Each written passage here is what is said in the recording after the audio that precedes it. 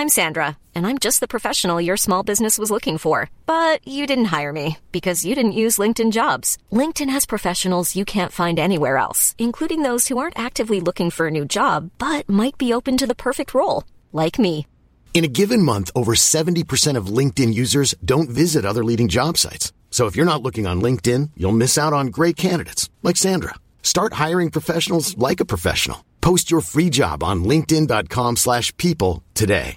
Hey, I'm Ryan Reynolds. Recently, I asked Mint Mobile's legal team if big wireless companies are allowed to raise prices due to inflation. They said yes. And then when I asked if raising prices technically violates those onerous 2-year contracts, they said, "What the f*** are you talking about, you insane Hollywood ass?" So to recap, we're cutting the price of Mint Unlimited from $30 a month to just $15 a month. Give it a try at mintmobile.com/switch. $45 up front for 3 months plus taxes and fees. Promo rate for new customers for limited time. Unlimited more than 40 gigabytes per month. Slows full terms at mintmobile.com. Everyone knows therapy is great for solving problems, but getting therapy has its own problems too, like finding the right therapist, fitting into their schedule, and of course, the cost. Well, BetterHelp can solve those problems. It's totally online and built around your schedule. It's surprisingly affordable too.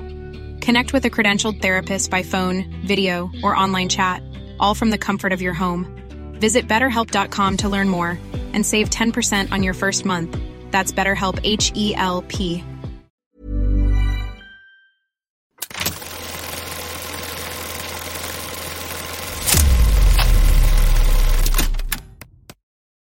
Good morning, everyone. I just have to say, that's an A+ thumbnail Adam made. Adam, you just found the perfect image. It pops. I like it. Everyone is very into Saltburn right now. Job well done, my friends. How are you, Steve? I'm good. I'm good. Let's jump in. There's a ton of stuff to discuss. There is. I'm blabbing a little bit because I want the video to pop up on Twitter because we go live on Twitter, and there it is. And now I'm retweeting it. So now everybody knows it's live in 2 spots, not just 1. And tomorrow it'll be 3 spots. TBD What's the third? on that.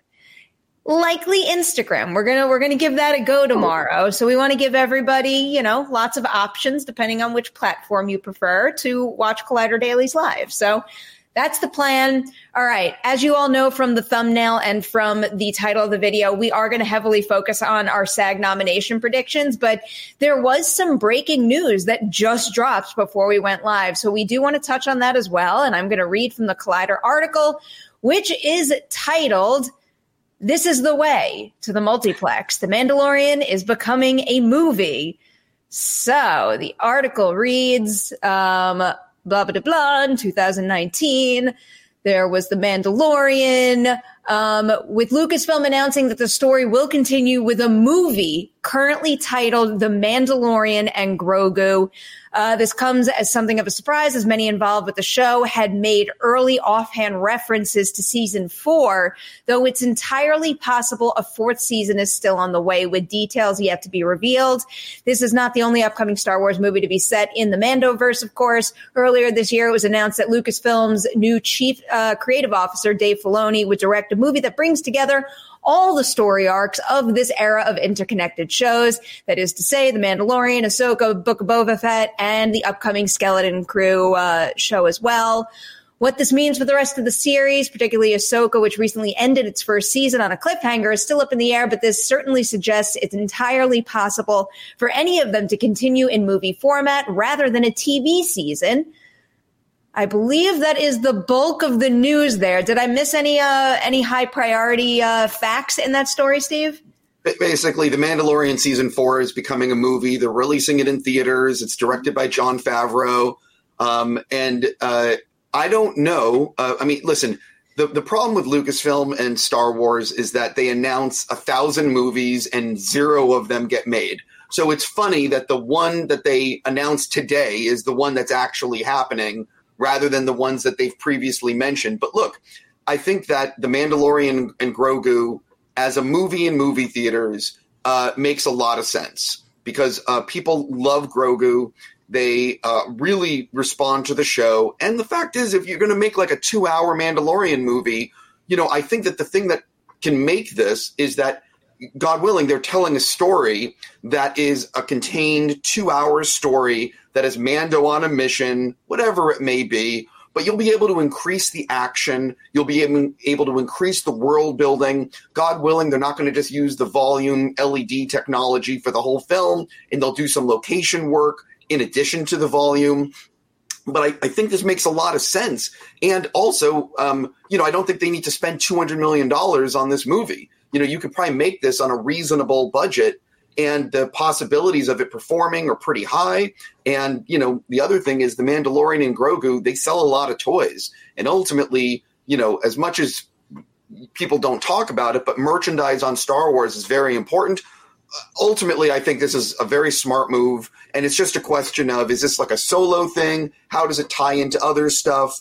But I'm excited about this. I think it's a smart idea. One question based on how you started your commentary. So you do think that this spells the end for The Mandalorian in series format, that season 4 will not happen in the near future, at least? Well, first of all, this movie has been rumored for months. There's been a lot of talk online that season 4 was going to become a movie. I don't know if there'll be another season of The Mandalorian after this. I don't think anyone knows. I think they're going to figure it out. It's possible that this does huge business at the box office, and then Disney says, well, wait a minute, maybe we want to do another Mandalorian movie. I don't know. And also, the Dave Filoni movie where they're tying up all these different Star Wars threads in a movie, who knows if that even happens? Is Ahsoka going to get a season 2? There's so many question marks.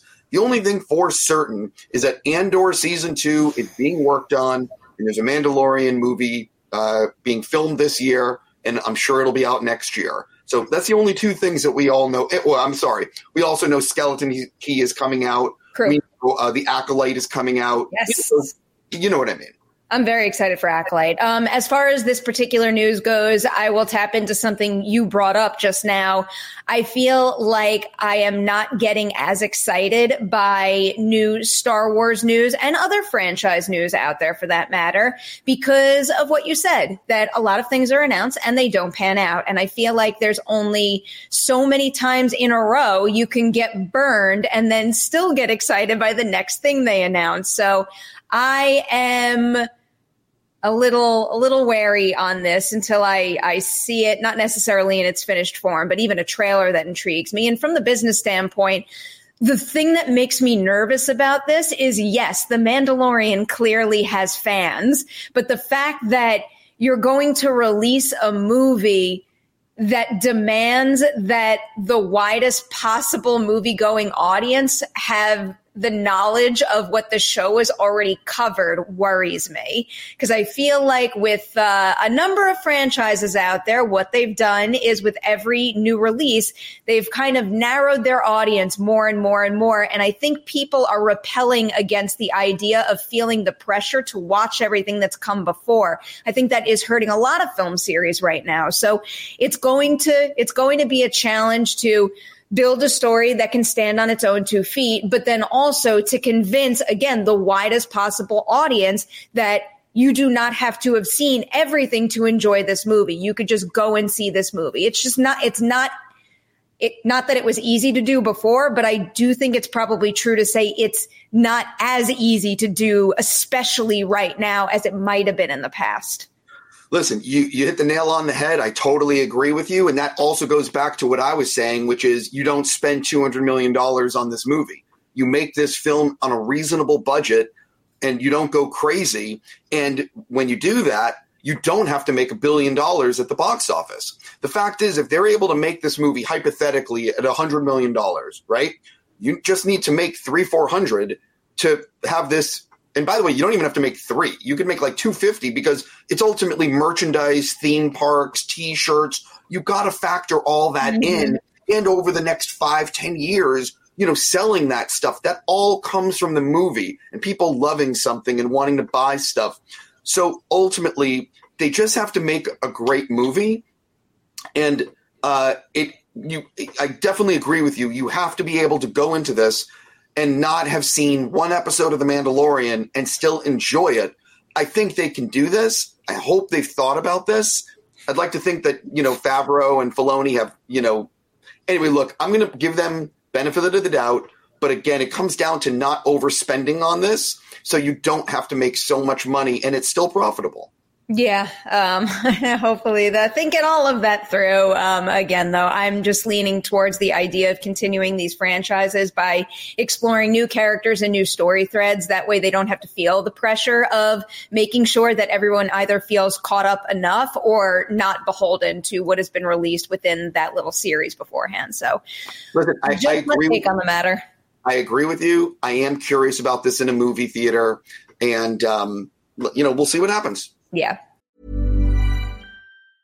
I'm Sandra, and I'm just the professional your small business was looking for. But you didn't hire me because you didn't use LinkedIn Jobs. LinkedIn has professionals you can't find anywhere else, including those who aren't actively looking for a new job, but might be open to the perfect role, like me.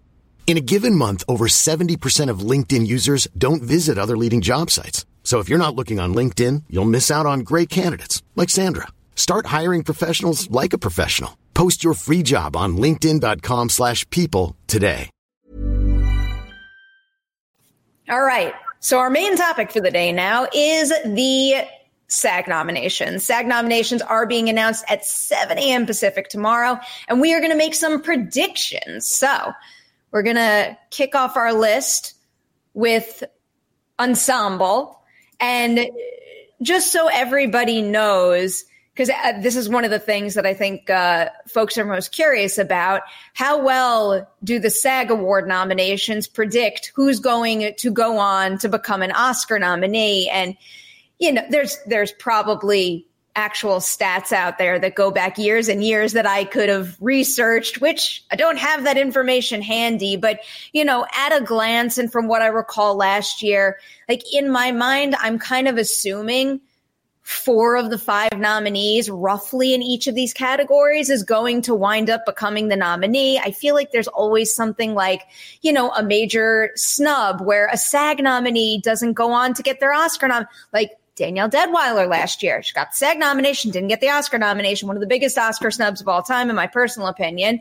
And then there's also, situations where the opposite happens, where someone winds up getting the SAG nomination, and then, someone swoops in at the last second that you didn't imagine, and they wind up with an Oscar nomination. So Curious to see how all this is going to play out. So right now, with my predictions for Best Ensemble, I think that Oppenheimer and Barbie are inevitable in a number of categories. You don't separate the two. They are the movies of 2023, the highest earners, the biggest impact on pop culture. I can name so many things that could go on that list. They're getting nominated.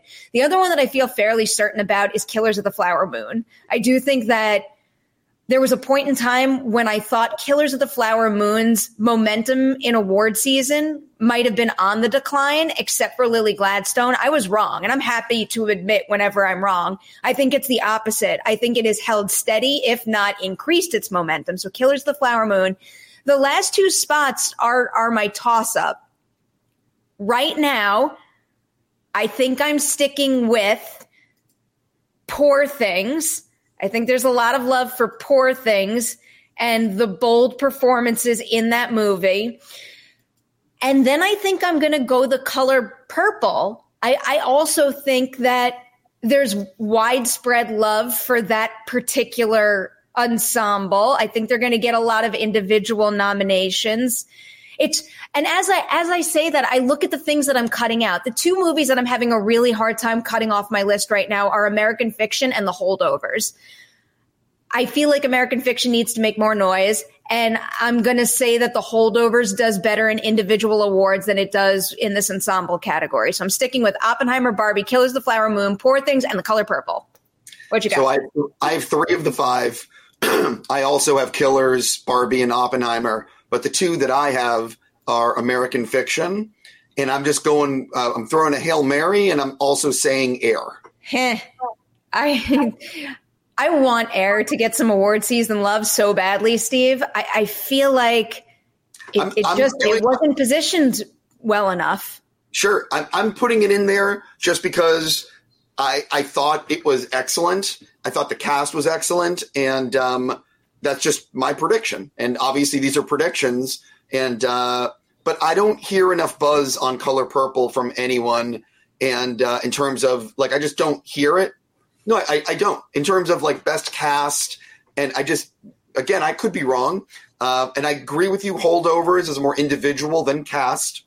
And the fact is, I think Poor Things could easily get in, but for some reason I just went with Air in American Fiction. Well, one thing everyone should keep in mind is that the Best Ensemble Award is usually a pretty good predictor of what's going to go on to get a Best Picture nomination. It's pretty important to get this particular nomination if you want to remain hopeful about your Best Picture nomination chances. So in the case of The Color Purple, right now I do have it towards the bottom of my list for the Best Picture Oscar nomination.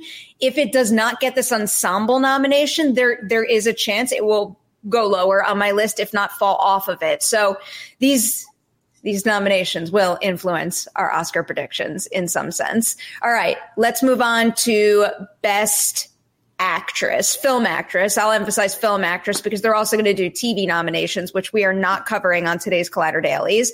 The three that I think are as close to locks as you can get are Emma Stone, Lily Gladstone, Carey Mulligan. I think those are happening. I am also going to go Margot Robbie. I think that Barbie is here to stay. 2023 was Barbie year. This is Barbie award season. I do think there's a possible chance that Barbie goes on to get like a slew of nominations at so many different ceremonies, and it doesn't get as many wins as one might hope, but nominations I think are going to happen. The fifth spot now is my toss-up spot. I think in this particular case, I am going to give the edge to acting legend Annette Bening. I think that this is where Nyad gets more of its love, and I do see a world where she gets this nomination from SAG and then winds up not getting the Oscar nomination and somebody else getting that fifth slot, so to speak. I agree with you. I have 4 of the 5. The difference is I don't have Annette. I have Sandra Hüller for Anatomy of a Fall. I think that her work in that film was phenomenal. And I just think that it's more anyway, I think Sandra gets it. Yeah, I think that fifth spot is either going to be Annette Bening, Fantasia Barrino, Sandra Hüller, Greta Lee, or Natalie Portman. I think all have a shot here. All right, so we are moving on to Best Film Actor. And I, again, think we have 4 that feel like close to locks, to me at least, beginning with Cillian Murphy. Then I have Paul Giamatti, Bradley Cooper, Jeffrey Wright. Yep. And right now I'm going with my heart. I'm going with the person that I want to see get this nomination because I think he is a lovely individual and he is wildly talented. I'm going Coleman Domingo for Rustin. That means that I'm bumping Leonardo DiCaprio off the list, who, of course, industry icon, and he's excellent in Killers of the Flower Moon. So I'm definitely not going to write off the possibility that his name is going to be on this list and not someone else I just mentioned. So I'm putting Leo on over Coleman. I have the same. I agree with you on the other 4. I just don't know if enough people have seen Rustin, and I think that is the issue for Coleman. I think Coleman's performance in Rustin is fantastic. I think the movie is incredibly important, shines a light on this person that made such a huge difference in our world. And I think, again, I think Coleman is tremendous. And I don't even think Leo is like amazing in Killers of the Flower Moon. I just think everyone saw the movie and it's Leo and it's almost like people are just going to put his name down. So that's my take on it. But if Coleman got it over Leo, I'd be fine and I'd be happy. His performance is great. So badly. Some other names worth keeping an eye on, even though I really do think that this category has kind of been narrowed down to the 6 of them at this point. There's a lot of chatter about Zac Efron for the Iron Claw, Andrew Scott, of course, who is awesome in All of Us Strangers. I wish that movie was getting more attention than it has been. Everyone's very high on Saltburn right now, and Barry Keoghan's name is in the mix. And I think that might be it for the next tier of potential nominees. But again, I am leaning towards us having pinpointed the right potential 6. And by the way, if Barry got nominated, listen, I love Barry's work. I think Barry's such a gifted actor, but who is he bumping? And again, I wonder if Saltburn is also appealing to like a younger audience in terms of actors. I don't know. I just don't know who he bumps. It's in my opinion, at least, it's Coleman and or Leonardo DiCaprio. I think the two of them are towards the bottom of the list and the ones that would be replaced by maybe somebody else that was just named. But we shall see tomorrow at 7 a.m. Next up, we're on to film supporting actress. I, again, think we have three that feel like they have very, very, very good chances of getting these nominations. Divine Joy Randolph for The Holdovers, Danielle Brooks for The Color Purple, Emily Blunt for Oppenheimer. Yep. Here's where things get a little messy. I do think that Jodie Foster gets in for Naiad. One, because she's incredible in the role. Two, because this industry has a significant amount of respect for her. Three, because I love Naiad. It was one of my favorite films of last year. I thought it was exceptional. One of the biggest takeaways for me, and I suspect many others share this takeaway, is that Bonnie Stoll has just like this infectious, undeniably lovable way of supporting her best friend. And I walked out of that movie thinking to myself, like, man, what I would give to have a friend like Bonnie, you know? And I feel like if you walk away from that movie with that in your mind, her performance is going to be on the top of the mind come nomination time. The other thing is, yes, I know in award season, we all wish that it could be, you know, look at just that performance and that performance alone and compare and contrast and all that good stuff. But the truth of the matter is there are human beings voting for these awards. And if someone is involved in another really hot project that is getting a lot of headlines right now, there's a better chance that their name is going to be on the top of minds versus somebody else who is maybe just promoting their potential Oscar nominated film. In Jodie Foster's case, she is a true detective out. So there's a lot of headlines with her name in it, praising her work in that show, and that could only help her chances here. And then I'm going to go for, again, industry icon in my fifth position. Right now, I'm giving this to Julianne Moore for May, December, but I do think there's other people that I will put on my Oscar list. I agree with everything you said, except I put America Ferrera for Barbie instead of Jodie Foster. Oh, yeah. So you have Julianne Moore. Oh, yeah. I have Emily, Danielle, Divine, Julianne. The only difference is I have America Ferrera for Barbie because her speech in that film is so amazing and so memorable. I still think about it. Like, it's just too good. And her delivery of that scene is one of my favorites of the year. And I just think that it's just that emotional reaction gets her in. She's my number 5 for my Oscar nomination picks. I fear that here that might not be enough. Oh, by the way, that's not the right phrasing, but well, I know what you're saying. But this is my 5. Obviously, I could be all the points you made about Jodie Foster. I'm like, oh wow, maybe I did this wrong, but this is just what I have. Yeah. In this case, my prediction is that Julianne Moore and America Ferrera flip-flop. I give Julianne Moore the SAG nomination, but I give America Ferrera the Oscar nomination at this point in time. Again, literally anything can change at any moment. All right. That brings us to film supporting actor. Let's see what we got here. I'll tier them for you, Steve. I think the top tier is the tier that I would be absolutely shocked if they didn't get a nomination. The two people on that tier are Robert Downey Jr. and Ryan Gosling. Then I'm going to say these two people have a very, very, very good shot of getting the nomination, but I'm not as confident as those other two, Mark Ruffalo and Robert De Niro. Then the fifth spot, I do think that there's some serious, there's a serious battle for this last spot, but I'm going to stick with the same exact list that I have for my Oscar predictions here. And I'm going to give it to Charles Melton for May, December. Yeah. So basically, we're very close. I have Robert, Ryan, Charles, and for some reason I went Willem Dafoe. I just don't see. Wait, you said you went Robert, Ryan, and Charles. So you bumped Mark. You think that Willem Dafoe is going to get nominated over Mark Ruffalo? Yeah. That's no. Yeah. Again, this is me going crazy. I like throwing the dice and seeing what's going to happen. But okay, I went with Willem. I think there's a chance that Willem could get the spot over Charles Melton, but I don't see Mark Ruffalo falling off this list. The other names worth keeping an eye on in this category are Dominic Sessa for The Holdovers, and the person that I really want to see get a nomination, but is definitely on, the lower end of the possibility list right now. It's Sterling K. Brown for American Fiction. I love how he took what was on the page, an excellent script, and just really made that role feel like his own. And he just breathed so much life and unique energy into that film. I really do feel like he should be honored for that performance. Listen, I loved his work in the film. I'd love to see him nominated. I don't know. Yeah. I don't have him on my list right now, but I want him to be on it so badly. Yeah. All right, that brings us to the stunt category.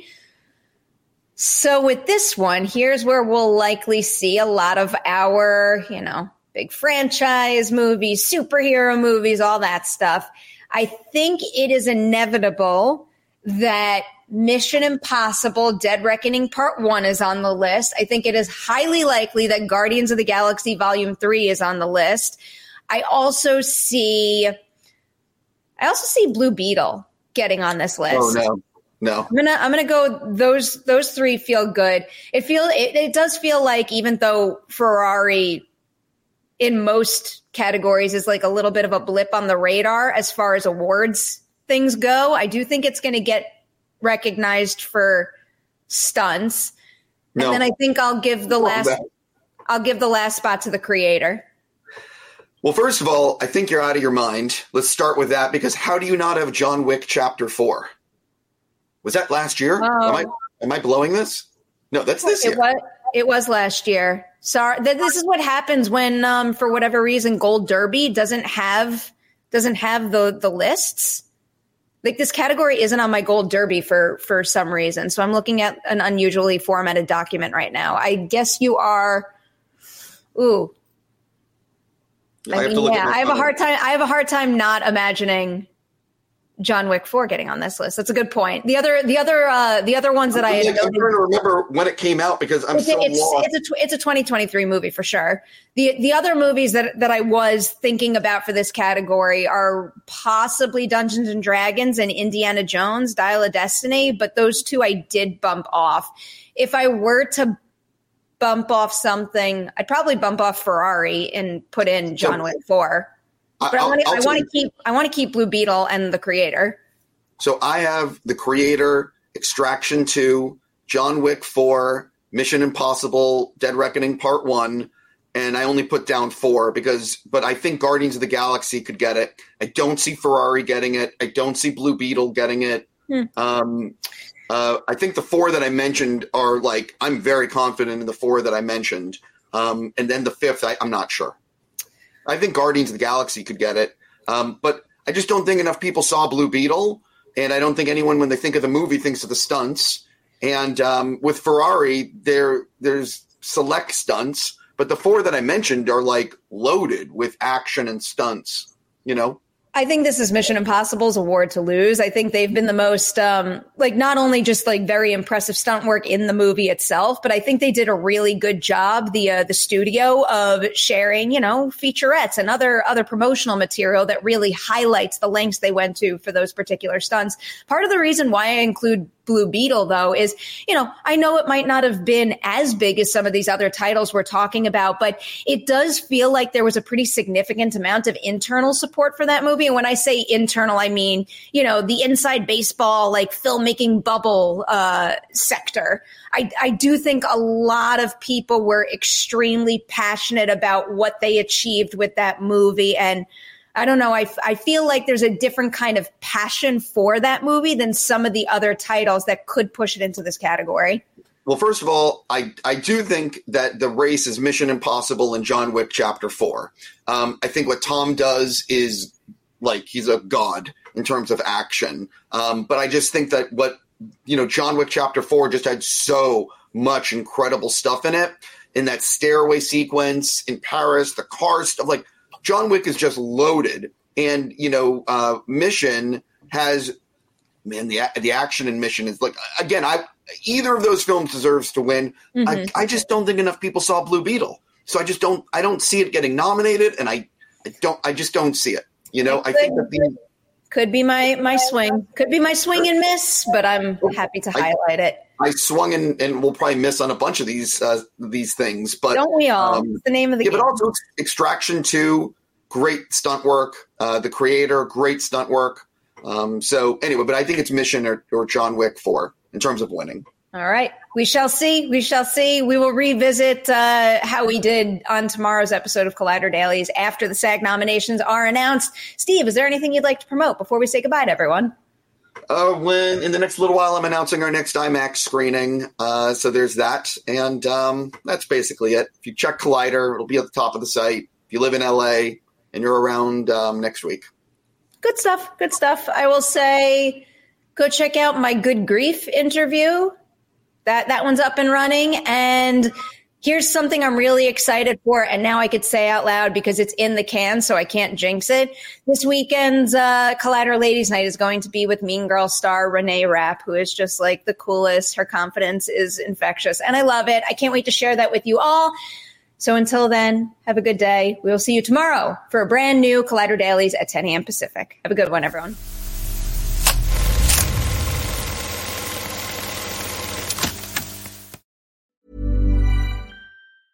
Planning for your next trip? Elevate your travel style with Quince. Quince has all the jet-setting essentials you'll want for your next getaway, like European linen, premium luggage options, buttery soft Italian leather bags, and so much more. And is all priced at 50 to 80% less than similar brands. Plus, Quince only works with factories that use safe and ethical manufacturing practices. Pack your bags with high-quality essentials you'll be wearing for vacations to come with Quince. Go to quince.com/pack for free shipping and 365-day returns.